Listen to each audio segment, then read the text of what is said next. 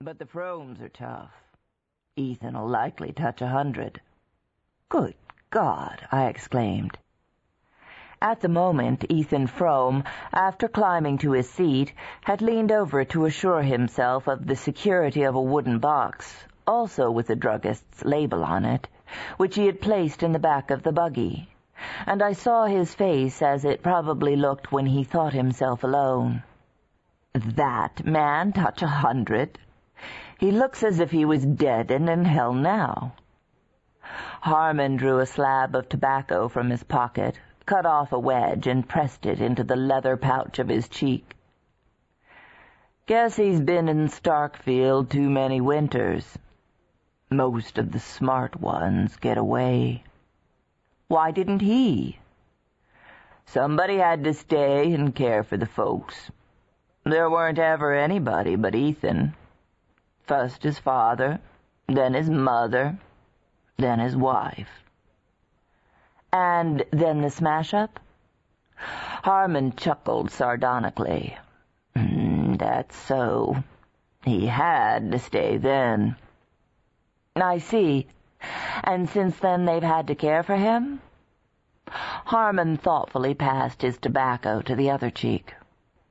Oh, as to that, I guess it's always Ethan done the caring. Though Harmon Gow developed the tale as far as his mental and moral reach permitted, there were perceptible gaps between his facts, and I had the sense that the deeper meaning of the story was in the gaps.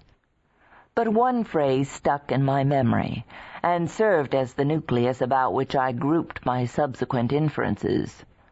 Guess he's been in Starkfield too many winters. Before my own time there was up, I had learned to know what that meant. Yet I had come in the degenerate day of trolley, bicycle, and rural delivery, when communication was easy between the scattered mountain villages, and the bigger towns in the valleys, such as Bettsbridge and Shadd's Falls, had libraries, theaters, and YMCA halls to which the youth of the hills could descend for recreation. But when winter shut down on Starkfield, and the village lay under a sheet of snow perpetually renewed from the pale skies, I began to see what life there, or rather its negation, must have been in Ethan Frome's young manhood. I had been sent up by my employers on a job connected with the big powerhouse at Corbury Junction, and a long-drawn carpenter's strike had so delayed the work that I found myself anchored at Starkfield, the nearest habitable spot, for the best part of the winter. I chafed at first, and then, under the hypnotizing effect of routine, gradually began to find a grim satisfaction in the life. During the early part of my stay, I had been struck by the contrast between the vitality of the climate and the deadness of the community. Day by day, after the December snows were over, a blazing blue sky poured down torrents of light and air on the white landscape, which gave them back in an intense glitter. One would have supposed that such an atmosphere must quicken the emotions as well as the blood, but it seemed to produce no change except that of retarding still more the sluggish pulse of Starkfield. When I had been there a little longer, and had seen this phase of crystal clearness followed by long stretches of sunless cold, when the storms of February had pitched their white tents about the devoted village and the wild cavalry of March winds had charged down to their support, I began to understand why Starkfield emerged from its 6-month siege like a starved garrison capitulating without quarter. 20 years earlier, the means of resistance must have been far fewer, and the enemy in command of almost all the lines of access between the beleaguered villages. And considering these things, I felt the sinister force of Harmon's phrase, "Most of the smart ones get away." But if that were the case, how could any combination of obstacles have hindered the flight of a man like Ethan Frome? During my stay at Starkfield, I lodged with a middle-aged widow, colloquially known as Mrs. Ned Hale.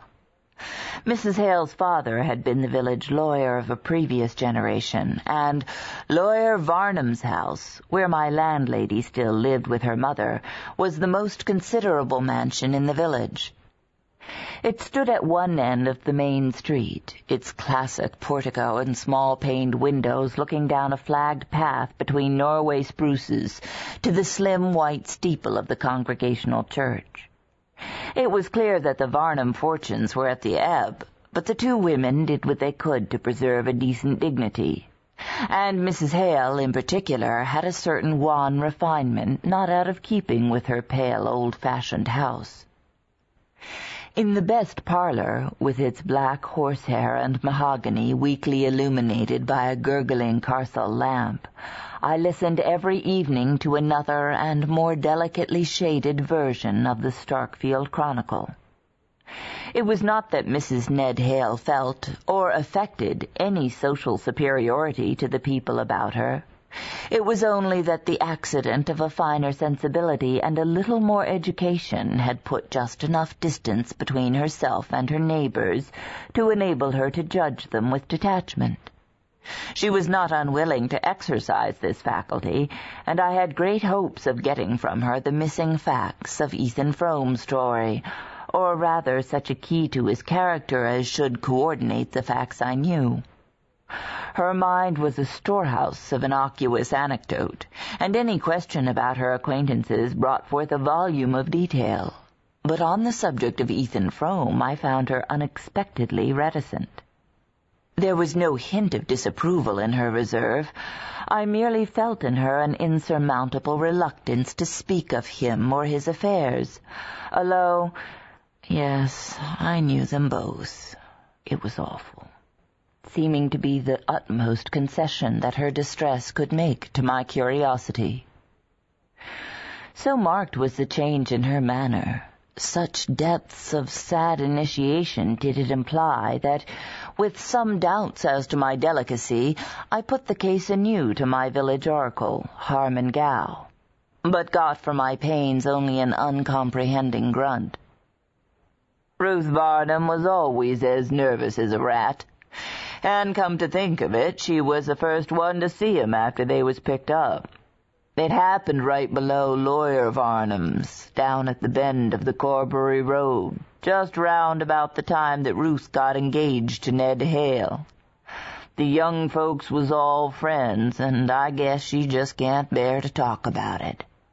She's had troubles enough of her own." All the dwellers in Starkfield, as in more notable communities, had had enough troubles of their own to make them comparatively indifferent to those of their neighbors. And though all conceded that Ethan Frome's had been beyond the common measure, no one gave me an explanation of the look in his face, which, as I persisted in thinking, neither poverty nor physical suffering could have put there. Nevertheless, I might have contented myself with the story pieced together from these hints, had it not been for the provocation of Mrs. Hale's silence, and, a little later, for the accident of personal contact with the man. On my arrival at Starkfield, Dennis Eady, the rich Irish grocer who was the proprietor of Starkfield's nearest approach to a livery stable, had entered into an agreement to send me over daily to Corbury Flats, where I had to pick up my train for the junction. But about the middle of the winter, Eady's horses fell ill of a local epidemic. The illness spread to the other Starkfield stables, and for a day or two I was put to it to find a means of transport. Then Harmon Gow suggested that Ethan Frome's bay was still on his legs, and that his owner might be glad to drive me over. I stared at the suggestion. Ethan Frome? But I've never even spoken to him. Why on earth should he put himself out for me? Harmon's answer surprised me still more. "I don't know as he would, but I know he wouldn't be sorry to earn $1." I had been told that Frome was poor, and that the sawmill and the arid acres of his farm yielded scarcely enough to keep his household through the winter, but I had not supposed him to be in such want as Harmon's words implied, and I expressed my wonder. "Well..."